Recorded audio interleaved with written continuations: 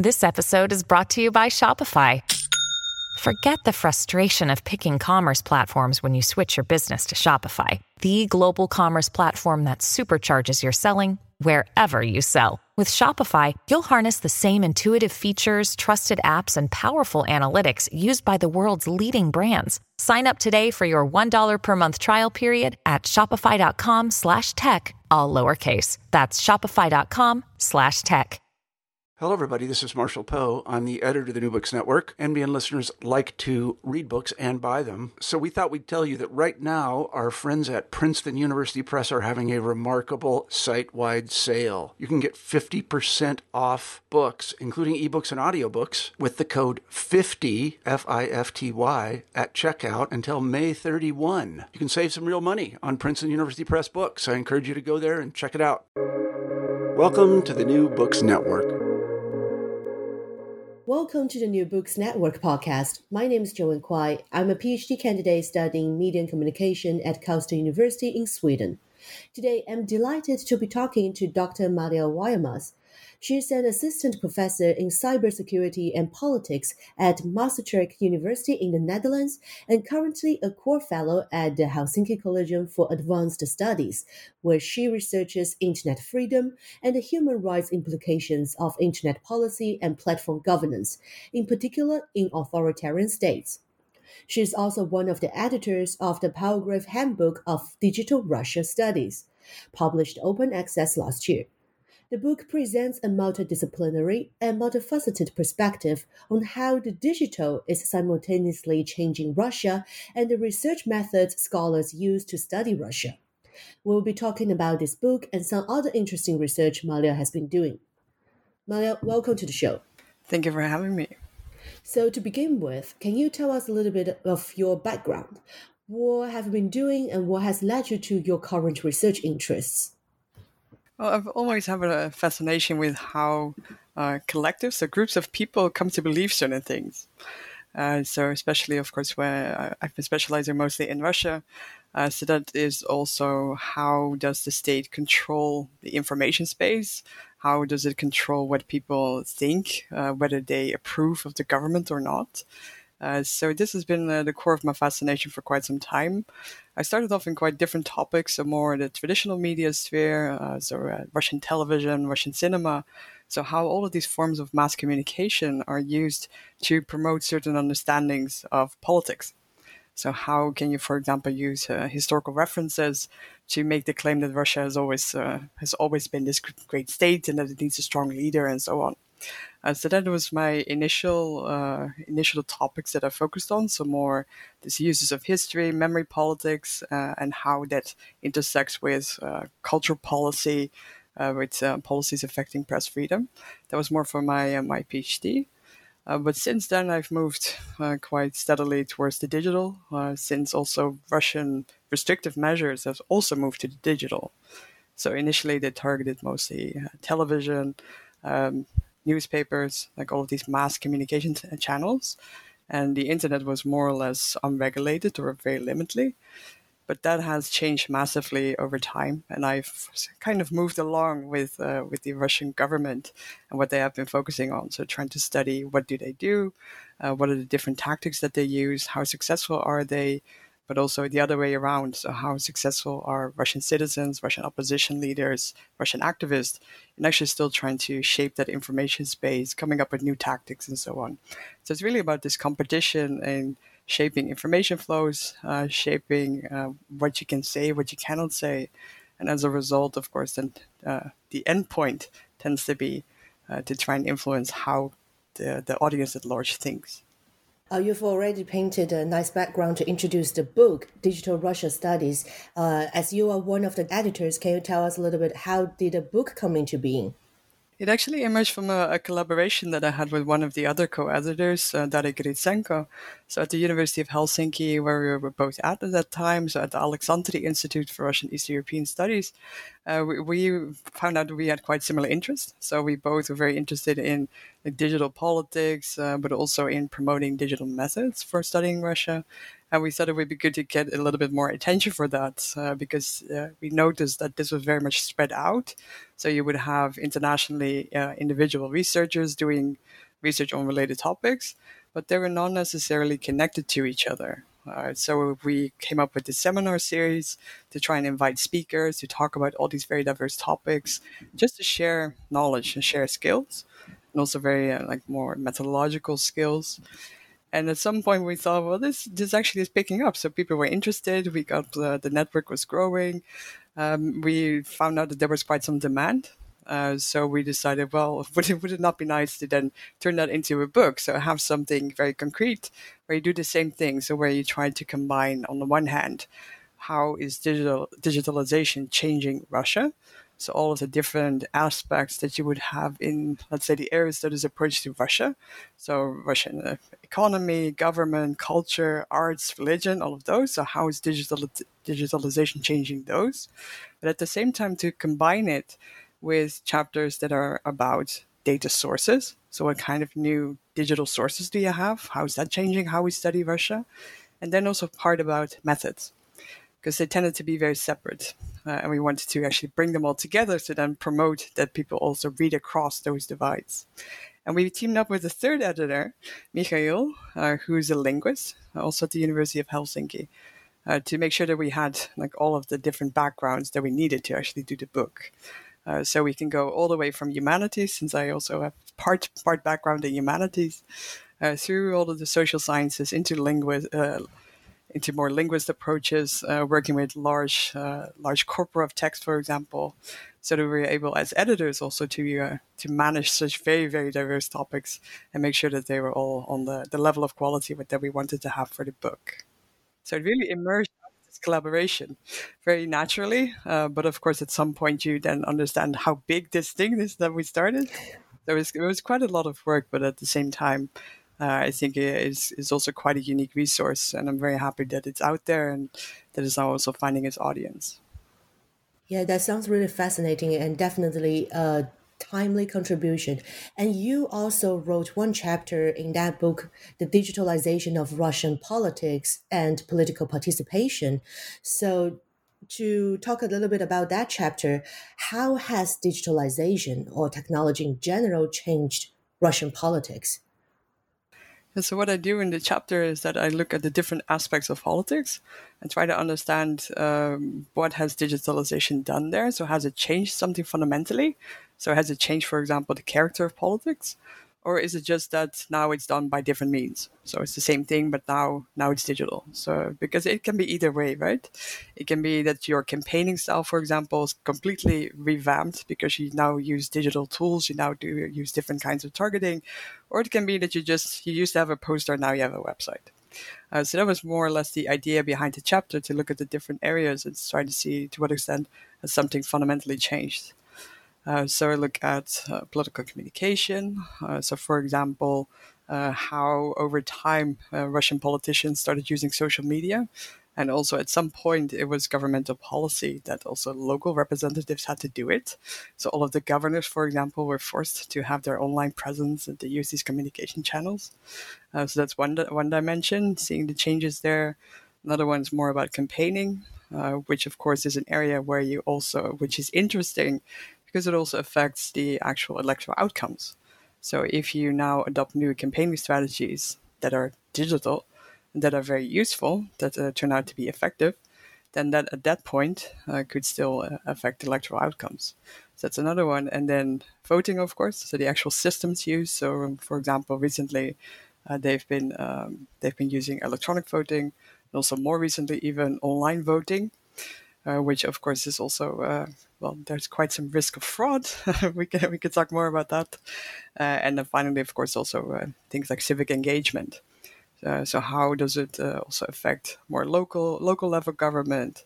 You also had some initiatives like participatory budgeting, so that on a very local level, the citizens of particular neighborhoods, for example, could co-decide on how part of the local budget was spent. So we go through all of those different domains and trying to chart over time what has happened. And if you read it back now, it's actually quite interesting to see, just because there's this arch where initially there is very little. So, of course, digitalization is seen as an opportunity for economic growth, first and foremost. But at some point under Medvedev, there is an actual very strong open government movement. So the idea that all ministries should publish all of their decisions. Even just last week, I was watching a discussion in the local parliament of Moscow, so Moscow City Duma, about their video surveillance systems. So I was watching it on YouTube, and this is a result of these open government policies from the 2010s. So the fact that these kind of things need to be open, that they need to be accessible, which is, of course, now very strange because we now are in the opposite arch where everything is closing down again. So over the past 20 years or so, you really see, on the one hand, that everything is modernizing. There has been an actual improvement in terms of governmental services to citizens using all kinds of digital platforms. But at the same time, we're now on the opposite arch where everything is restricting again, where we are moving in the opposite direction. So where digital tools are used mostly to repress, to control, and much less to offer services to citizens. And I understand that you also studied internet policy and also algorithmic governance in the Russian context, such as in your articles of the banning of the messaging app Telegram and also the Russian state's law on regulating news aggregators, those ones powered by algorithms. So, what is so special about the Russian approach to algorithmic governance or the control of these platforms? I think the most different has been two things. So first of all, so when we think about authoritarian states, then usually we think of China. And China has developed its internet in isolation, more or less, from the global internet. And they also have a very large market. So that means that there are domestic companies, domestic platforms, everything can be done in-house, so to say. This, of course, also affords quite an extensive level of control. In Russia, the opposite is the case. So the Russian internet develops fully integrated with the global internet. So, for example, you have these very large domestic companies such as Yandex, which you can think of as the Russian Google, more or less. They even launched their search engine before Google did. So that's how far back it goes. They have all of these different conglomerates of media services. And at the same time, so contrary to China, international companies were active there. So it was a mixed market where on the one hand you had very well developed domestic internet sector, very well developed platforms, many of them also more popular than the international ones. So for example, when you think about social media, then the domestic one, VK, which used to be known as VKontakte, it was more popular than, for example, Facebook. So that made it very interesting that it's this very mixed market of, on the one hand, very strong national competitors, at the same time, foreign competitors were still in the same market. And it also developed quite freely up until a certain point. So up until, we usually take 2012, 2013 as the turning point when there were very large-scale protests in Moscow as well as other cities against electoral fraud in the parliamentary elections. And these are very, very large protests, the largest ones that had been there since the disintegration of the Soviet Union. And at that moment, it was understood that social media played quite an important role, so as a facilitator role in organizing those protests. So to build new collectives, to have people know that there is a protest, to call on others to also join the protest and so on. So this really, it alarmed the Russian government, where they thought we now have to switch gears. So we will no longer, as they'd done before, they tried to influence online discourses. So, for example, by paying bloggers, also to some extent using bots. We've seen some early evidence of that as well.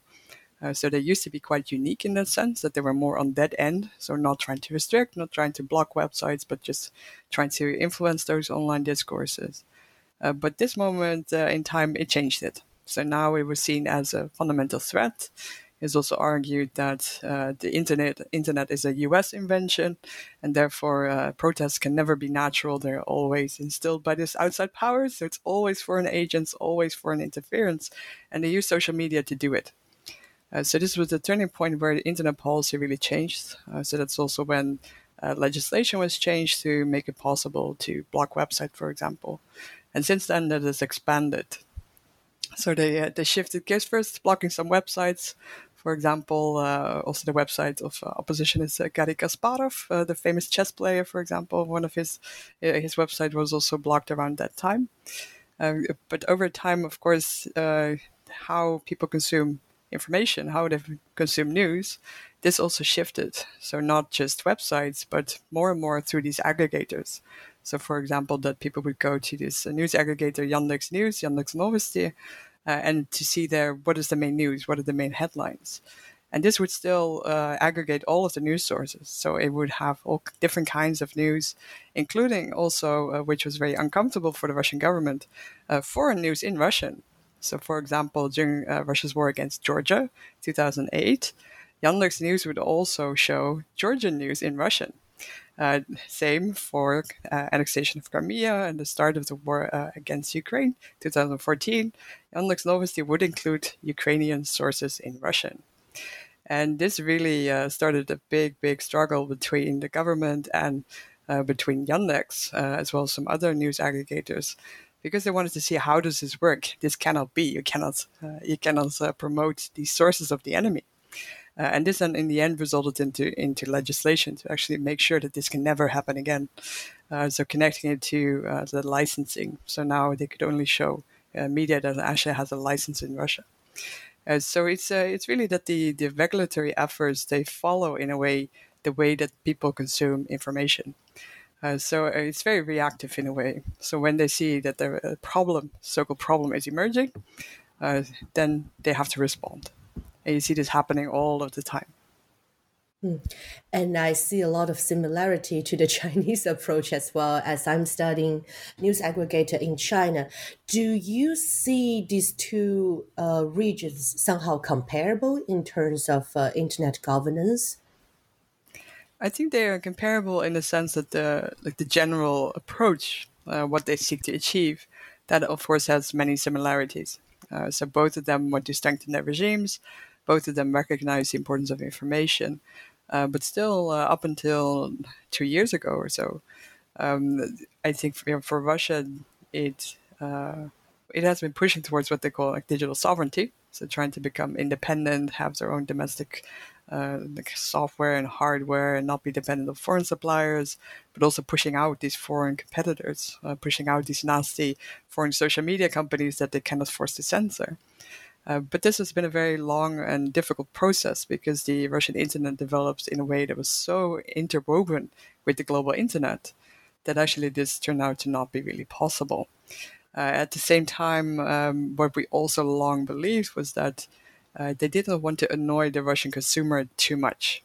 If you block a website, and this really disrupts things. If you block a platform, even more so. And this, we think, has long been like an impediment. As that as long as a platform did not cause that much political problems, as long as they could solve it in other means, then they would leave it be. So also within what we call digital authoritarianism, so studies of how authoritarian states use digital technologies, this is also understood as one mechanism through which you can actually monitor public debate. So it allows you to know what is going on, and it also allows citizens to vent, so to actually vent their frustrations. And therefore, the theory is that this could then be used to prevent larger scale unrest from actually occurring. So that if you allow some degree of freedom of speech, if you allow some degree of public debate, if you manage it in ways that are not felt as censorship by citizens, then this might actually be beneficial for regime stability. So that was long been the idea. But of course, now everything is different. So since 2 years or so, the Russian regime has become very openly authoritarian. There's no doubt about what is going on. So this the hardening really has coincided with the poisoning of Alexei Navalny. Then, of course, he was being treated in Germany and then returned to Russia, after which he was arrested, and there were again very, very large-scale protests. And this is really the moment when everything hardened even more. Where there's no more discussion. And of course, especially now with Russia's war against Ukraine, we have moved on to even more severe territory where even very popular international platforms are now banned. So, for example, Instagram was very, very popular in Russia and also very much ingrained in everyone's life. So your local hairdresser would have an Instagram and use it to talk to their clients, but also your local governor would also have their Instagram account. So it is very much ingrained in just everyday practices as well as just day-to-day economic transactions as well. And in this case, what they did was that they actually gave what I call an eviction notice. So they said 2 days in advance, Instagram will be blocked. Please prepare. Please make sure to transfer your users to whatever platform you like, but we suggested to move it to these ones, which was, in a way, very interesting moment where you see that this massive, massive million audience suddenly had to move. And it looks like this did not really cause as much stress as you might have anticipated. But of course, we are now speaking about a situation of war, where there's very open repression, where there is a very high level of censorship. So, of course, this also really dampens the potential for any protest activities. Also, because all of the societal infrastructures for protests have also been disbanded over the past few years. So you do see that what they might have feared before, so that blocking an international platform leads to resistance, that did not really appear to materialize on this case. Just out of curiosity, what kind of apps did they suggest when they asked people to move away from Instagram? So most of all, they said that you have to go to VK, so to go to Vkontakte, and to some extent also Telegram, because Telegram has been very large in Russia, even though they tried to ban it for 2 years between 2018 and 2020, which was unsuccessful. But then it was unbanned again, which is still a very mysterious case. But that is also very big. So if you look at the actual numbers, so audience growth around that time, you do see some audiences mostly moving to those two platforms. And of course, some also to this other Russian platform called Odnoklassniki, which is a bit smaller, different kinds of audience. But those are the most prominent ones. Yeah.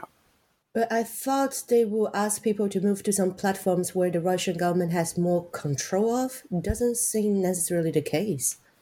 For VK, yes. So VK is very much state-controlled. So that is a Russian platform that was originally founded by the Durov brothers, who also afterwards founded Telegram. And the current consensus is that they were forced out in 2014 because they did not want to share user information with the Russian security services. At the same time, of course, we do not know the details of this. We do not know how exactly this happened. But since then, it has been part of this larger group called Mail.ru Group, which was at that time owned by a very famous oligarch called Usmanov. So this is very, very close to the Kremlin. This VK has been very, very much state-aligned for a very long time. We also know that from court cases, for example, that a lot of prosecutions are done on the basis of people's activities on VK. So this is very much a very state-loyal platform, and I would say now even more so, since this entire company is now run by the son of Kiriyenko, who is basically part of the very close-knit circle around Putin himself. So when we speak about VK, then this is definitely very state-controlled. For Telegram, it is all a bit more murky. So as I said, it's also it was started by the Durov brothers. They had a very long history. So ostensibly, this was done to prevent state surveillance. So to protect your communications from state surveillance. But we also know that, of course, Telegram has been popular with all kinds of audiences, so also very extremists. Around 2015, 2016, you had ISIS propaganda, which also was very prominent on Telegram, or Telegram was much used in those circles. So they have a very long, intense history with all kinds of governments, where this idea of all information should be free, of course, also brings in all of the dark sides of online communications. And for Russia, they blocked it for 2 years, also because they said it is being used by terrorist organizations to organize attacks, since Russia has quite some history with terrorist attacks. At the same time, we do have some mixed feelings about the ban, because at that time it was also really emerging as an alternative platform for news. So this was the platform that was being used by the opposition. It was being used by activists. It was being used by news organizations. It was used as where to spread the gossip about what is actually happening in the Kremlin. So it was becoming a very, very influential news source, which of course means that we also have to view it as at least being a double decision, that it might have served two ends at the same time. But the fact that now it is it's still allowed, it is even actively used, it also means that we have to be aware how the Russian government itself is also using it for promotional means. So they use this as a means to share propaganda. We see very influential military channels on Telegram at the moment, for example. And we know that quite many of them have at least been co-opted, if not created, by the Russian state and its affiliates. So this means that for Telegram, we always have to view it as this very murky kind of communicator that on the one hand really espouses these ideas about almost libertarian ideas about information freedom and being anti-state repression and so on. But at the same time, we also know that they give way to all of this more state propaganda, infiltration of channels, and so on. So I'm always quite critical of Telegram because it's really difficult to pinpoint what is going on. They also communicate very little. They're very closed. So it's very difficult to assess really what they do and what their intentions are. Yeah, and sometimes when I look at Russia, and I cannot help but comparing it to the Chinese context and how the Chinese government is controlling its digital space, right? So their approach is more like the Chinese approach is more like, let's build a great firewall, and then the Chinese citizens don't have access to any of those apps or websites such as Google, Facebook, Instagram. And I've always been curious about how the Russian state managed to, through the process of digitalization, still being integrated to the international internet development. Why they made that choice in the beginning? Why didn't they choose to shut off? And how did they manage to do this? But as you already mentioned, it seems like already taken the turn. So what is going on there? I think it fundamentally has been a very different decision at the beginning. So perhaps also at the level of the president, at least, not fully realizing what it actually is. So one of the things that you might not realize is that Putin, as it is being alleged, never actually uses the internet. So he only gets printouts of stuff. So this, of course, may have also influenced initially, at least, the way that he perceived it. Even though in public statements he's been very suspicious of it because of its American ties. At the same time, Medvedev at that time was seen as this revolutionizer. So he also went to the headquarters of Twitter to make his Twitter account. And he's been very active in all kinds of social media. So really being seen as the president that will take Russia into this new age. So this also brought then, so this is really the period from 2008 to 2012, the idea that, well, maybe Russia is turning in a different direction. Maybe it is opening up. Maybe it is modernizing in this way. Even though under the surface, of course, many of the same structures were not actually changing. So it has been really, really about economic growth, the opportunities for economic growth and development, but also for if you think about the scale of Russia, then of course digitalization is also excellent for education. So you have these far remote regions improving health services. Well, this is where digital can really help you. Improving education, same thing. So you should really see it as partly being quite pragmatic, that it can really help improve the way that the state runs. At the same time, it was also thought to improve things like actually collecting your taxes, because corruption, not paying taxes, this has been a problem in Russia for a very long time. we know this goes all the way to the top. But of course, the top doesn't mind as much about their own corruption and about their own not paying taxes, but they do mind about the lower levels. So they want all businesses to at least pay their taxes. And this is also where digital platforms have really helped. So their own the tools and services that they've built to improve, for example, how the tax office works. So it's really been like self-interested. But still, the idea usually was that knowledge exchange, integration, this is beneficial. So many people working in those areas, this was their orientation. And because the internet sector itself and the way that the internet worked and the spaces for communication, to a certain extent, the Russian platforms, especially when we think about the information space, they were really popular. So that also maybe has lessened the felt need to intervene. So when you think, for example, about search engines, then Russia always had multiple search engines available at the same time. It still does. So you could use either the Yandex search engine or you could use the Google search engine. But to work with Russian language and Russian searches, the Russian one actually is much better because it has been tailored to that, because Russian is fundamentally different just in terms of the actual script that it uses, but also the grammar. So you would actually have better results. So it's a better product. So the domestic product for a very long time was better. And this then, of course, keeps users on that one. And it's only if you really want to, then you would use the other one, perhaps. Yeah, even though if we now do research, we find massive differences between if you would use the Google search engine or if you would use the Yandex search engine, because the Yandex one, it has followed Russian legislation much more than the international one. So it's really multi-dimensional, multifaceted how it has developed over time, where you see these multiple tendencies, some of them pulling towards more openness, pulling towards making the most of of globalization, making the most of like these improvements.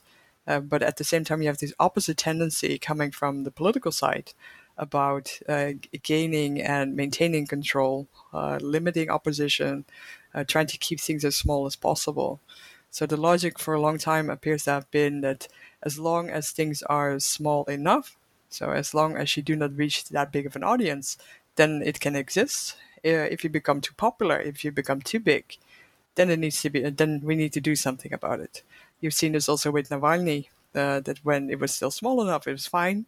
When they were building an entire network of local headquarters, and they turned out to be quite successful in pushing change in elections, then of course it becomes a very different matter, and we need to do something about it. And that's what we've seen happening. And you've touched upon this briefly, but something we cannot not talk about will be what happened in February this year when there's escalation of the Russian-Ukraine war. And since then, what has changed in Russian studies, or what has changed for you, for your research? So many things have happened since Russia's invasion of Ukraine this year. Of course, first of all, you have the very practical things where all collaborations between especially European institutions or European universities and other public institutions and Russian institutions can no longer happen. So if you would have a joint research project, for example, all of those have to be cancelled. You cannot transfer money to anyone in Russia. So if you would normally work with, for example, a local researcher to do certain tasks, then those things can no longer be done. At the same time, you also cannot go there. So you cannot actually do field work as you might have done in the past. So for example, in the past, I've also done interviews in Moscow. You would not be able to do that now. Same holds, of course, for people who do archival research. So if you have archives that are only available in Russian archives, then that, of course, also is much more difficult now. But at the same time, it just affects all different kinds of disciplines. So for me right now, it is still quite okay because I work a lot also with policies. And as I mentioned, Russia has made those digitally available. So I can still consult all the laws. I can still consult how, for example, the Russian parliament debates certain legislation. But at the same time, that might also change. So it might be that they actually close down that access. So it's quite risky in that sense as well. But it affects, of course, more people who actually work with Russians on the ground, so to say. So if you would do field work, if you are an anthropologist, for example, that is much more difficult. Also, the ethical issues involved there. But also if you would do surveys. So a lot of the political science research relies on surveys. And this used to be quite good. They used to joke as well that like Russia is the most accessible authoritarian country. So it's the best one. If you want to study something, you can study Russia. Because you could still pay for one of the local pollsters that was independent, Levada, to conduct these surveys, and they would actually be quite good. But of course, now it's very different. First of all, you can no longer pay Levada, so you cannot pay them, even though in Russia they're also seen as a foreign agent. So you have this very double situation where they cannot exist in Russia, but we also cannot pay them from the outside. But at the same time, you also have to question how reliable these surveys still are, since we now have such a high level of censorship, so much repression, where you can be prosecuted for expressing your opinion, and as well as basically stating anything that is true about the war. This can get you prosecuted. You cannot speak about the actual activities of the Russian army. You cannot speak about the atrocities that they are committing. This is all outlawed. You can also, people are encouraged to also report on each other when they make these kinds of statements. So this, of course, means that when you think about a survey where you ask people about their opinions, then you cannot expect them to answer openly. You have to be really, really careful in interpreting those kinds of results. And you might also ask, to what extent can you still do this? Are you also putting these persons at risk? So, for example, if we would want to know what is the level of support for Russia's war against Ukraine, this, of course, is very sensitive. So how will people respond? And some researchers are still trying to push forward. So trying to see, well, if we do it differently. So, for example, if you do not ask people directly, but you do it indirectly, or you allow them to choose multiple options so that they do not have to declare that openly, that you can then still get some meaningful results. But at the same time, this is really a big blow to how many people have studied Russia for a long time. So it's both on the more collaboration level, so no longer being able to collaborate with Russian scholars, but also in how you actually access data, how you have to interpret the things that you find. Things have become much more complicated. But if I just think about the handbook that we edited, if you look through the authors, you'll see that we actually made an effort to make sure that we included as many Russian scholars as possible. So the scholars that we know that do like good academic work. So we really made an issue of trying to include them.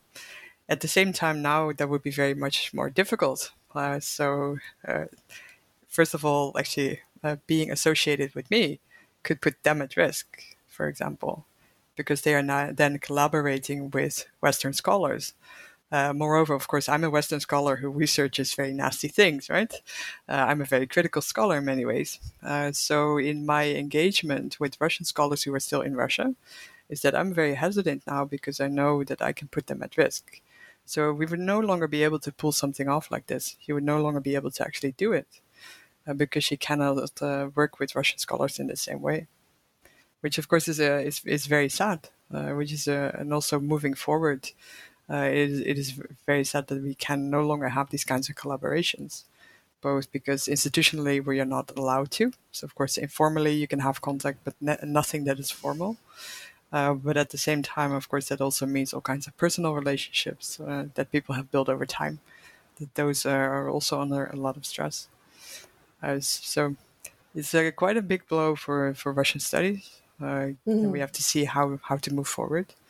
At the same time, of course, people find solutions, but but what I worry most about, so this is actually perhaps a connected issue, is that for research we often also use journalistic coverage, so to just know what is going on. So, for example, I do a lot of research on the Russian IT sector.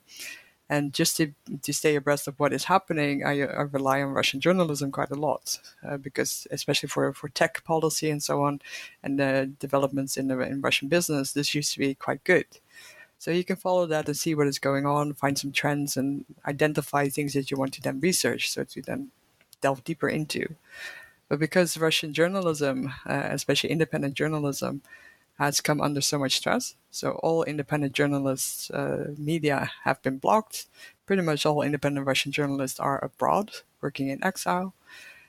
This now means, of course, that this also comes under pressure. It's very difficult for them to still do their work, to still report on Russia, to work with local sources, to perhaps try and pay a local journalist who's still active in Russia. So this, of course, also on the longer term is a limitation for us as well, that we also lose this additional way of accessing things that are happening on the ground. I was actually going to ask you another question about the main challenges that the Russian studies scholars have been facing, but you've already named so many in terms of methodology or even access to data, to political risk, and even the empirical materials that we can collect. And you mentioned, looking for a way out or solutions. Is there any silver lining on all of this? Like, what can we do? And maybe what are the aspects that we can put or we should put our scholarly attention to, especially now in these kind of circumstances? Well, what I think is it's of course challenging in many ways at the moment, because it is so. In my case, I've been basically following this decline of Russian, especially in the domains that I focus on, so press freedom, internet freedom. This is really a story of decline. So just building repression, which on the one hand I think also makes it very important to study. At the same time, of course, it is not. It does not inspire you with enthusiasm necessarily, right? And especially when it becomes more and more hard. So you can imagine that moving forward, this also becomes a less attractive field to actually work in. So if you just think about students now who might choose to learn Russian, but can never go to Russia, that might also be an impediment. That might actually mean that less students now learn Russian. And if less students learn Russian, then they also cannot work with Russian sources, for example, which I think is for many fields very essential, that you're able to access materials in their original language. But these, of course, are longer term things, but it might change the field as a whole. So, of course, there's a lot of political interest. There's a lot of interest in trying to make predictions where it might go. At the same time, this really pushes towards the hard sides of social science. So really international relations, security, and so on. While at the same time, we also know that it's very important to understand like the actual societal, how society is bound together, how it works, how it operates, how culture works. We see that all throughout the past months. We've seen how important it is, the way that the state communicates, how it tries to legitimize what it's doing, how it's trying to intimidate its citizens. I was trying to justify the extent of the repression it does. And this is very much in the realm of what we would say is humanities. So I think moving forward, this might create some issues.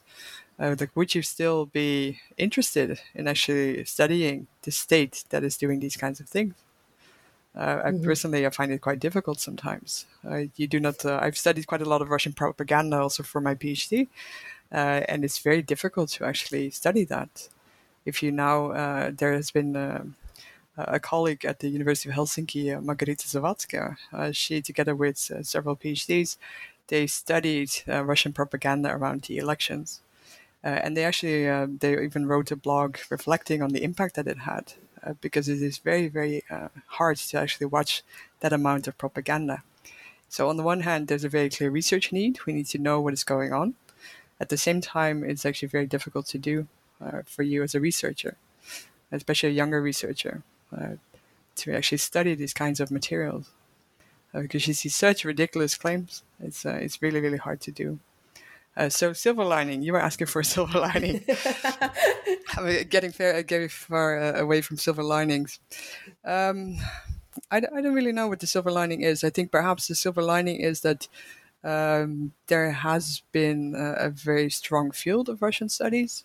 This is also quite a close community. So people know each other, people work together. There are very impressive collectives who have been working together for quite some time. So I think that is a good provides a good basis to try and maintain that we have a high level of knowledge, which I think is really essential moving forward.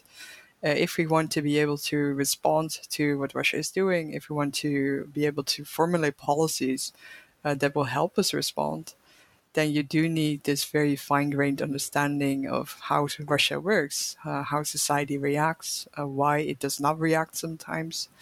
And I think that this community is able to provide that. So I'm hoping that because it is such a very well-built network in a way, that it is able to actually respond and to provide that knowledge. At the same time, we do see a shift in the field, which I think is very positive, to say that, well, it has been quite silly that you have these, for example, as I mentioned, Alexandri, Russian and East European studies. It's like, why is Russia mentioned? It's just really approaching an entire region by focusing on Russia alone. And then maybe you have, if you were teaching a seminar, that you would have one session on the Baltic states. Right? So you would have 10 about Russia and then one about the Baltic states. So you're not mentioning them independently. And that is actually quite silly. And that we need to move away from that we need to make sure that we provide all these independent states with sufficient attention, that we actually study them independently, and to try and not view them from the Russian perspective, because it has colored much of the field. And I think that is a very useful discussion that is ongoing now, that I hope also will actually lead to changes. So both in education as well as in research, that it used to be the case that, for example, if you were in political science, that they would say, well, perhaps not do this case study on Georgia because Georgia is too small. You will never get a job if you write your dissertation about Georgia or Azerbaijan. You can much better write it about Russia. I hope that will change now, that actually these other states that are very, very worthy of independent study, that have very different ways in which society is organized, very different challenges that they struggle with, but also very different achievements. I think we see this now with how resilient Ukraine has turned out to be, how we see that the digital policies that they have done over the past years, how an important role they have played in being so resilient. That really means that we have to study them more seriously independently. And I hope that that discussion that is now ongoing, that will actually result in a more diverse field, which I think is very useful. So hopefully that's the silver lining that I think might appear. But at the same time, the current situation is very difficult, because we have an ongoing war, which is really devastating both for Ukrainian citizens, for Ukrainian academics who have to keep working and try to keep working. And then on the opposite side, you have Russian state collapse near, as well as many people who have left the country, trying to now find different places to stay, try to find their way in exile. So there are many challenges on different levels. So the only thing that we can hope for is to have a positive peace in the end, but that unfortunately is not yet on the horizon. Because we see around the war that there has been so much disinformation, especially, of course, the Russian side is really very aggressive in its disinformation efforts. But what I've been very impressed in is like the building of these international networks to counter this, so that we've learned to recognize and to respond, and that you see these international collectives forming, trying to both debunk disinformation, but also to really push for justice. And I've been very impressed in how multiple communities, so for example, this open source community, OSINT community, who's been very active in fact-checking all kinds of claims and evidence. And then you have a very strong human rights community, which was very deservedly won the Nobel Peace Prize. They have been working really hard in documenting all of the atrocities that the Russian army has committed, to make sure that at some point justice can be done. And I've been very impressed in the international networking and response. So this takes a lot of effort, but I do think that those kinds of efforts, they make me very positive, that some justice will be done in the end, which I hope will come to be. And before I let you go, can you tell us a little bit what have you been working on right now? So right now, as a fellow at the Helsinki Collegium for Advanced Studies, I'm working on digital sovereignty or digital dependency, actually, of authoritarian states. Since we've many authoritarian states, especially China, but also Russia, for quite some years they've been very vocal about striving towards digital sovereignty, so to become independent, to have all of their hardware and software domestically produced, to not be dependent on any foreign supplier. But through all of my research of Russia, I always saw this big gap between, on the one hand, all of their policies and the things that they were claiming. So, for example, claiming that the Russian internet will become fully independent and we can just detach it and then it will keep on operating. And on the opposite hand, just looking at how much everything was still integrated, how dependent they were still on foreign suppliers of all kinds of things. So I saw this massive gap, and I also thought, well, that is actually it makes them very vulnerable. Makes them very vulnerable in terms of how they try to do their repression. So, for example, it's very difficult to force foreign social media platforms to commit censorship. That can be very difficult. But also on other types of levels. So, for example, that they're very highly dependent on Android operating systems for their mobile phones. They don't really have a very suitable domestic alternative. Same issue with like higher quality processors. On all of those levels, I thought, well, that doesn't really look like you're not dependent. And actually, now that I was working on this, or trying to theorize what are the vulnerabilities that actually come from those dependencies, because the globe is so interdependent when it comes to digital infrastructures. What does that mean for how states try to control the sphere? Of course, now the war happened, and as a response, there have been sanctions have been imposed, especially also tech sanctions, but also wider sanctions that affect all elements of digital infrastructure. And especially also we've seen the departure from the Russian market of many Western IT companies. And this is really wreaking havoc all across the Russian internet sector. So on the one hand, they have blocked foreign platforms. So you would say, well, that actually strengthens their capacity, for example, to censor information. At the same time, all of their ambitions, for example, in becoming very advanced in AI or just running these kinds of very extensive surveillance systems, you need servers for that. Where do those servers come from? Well, apparently not from Russia, because they're deemed not good enough by Russian state authorities, right? So you see all of these tensions emerging. So that is what I'm working on mostly now. So what does this global digital interdependence, what does that actually mean for authoritarian states? Yeah, I wish you the best of luck with your research, and despite all the challenges we've talked about. And I personally also have to say thank you, because I do take a lot of inspirations from your work and your colleagues' work. So yeah, thank you very much for the great work you've been doing, and also thank you very much for the conversation today. Thank you for having me. And to our listeners, you can also connect with Malia and me on Twitter and Mastodon. The links will be shared in the show note. Thank you for listening to New Books Network podcast. See you next time.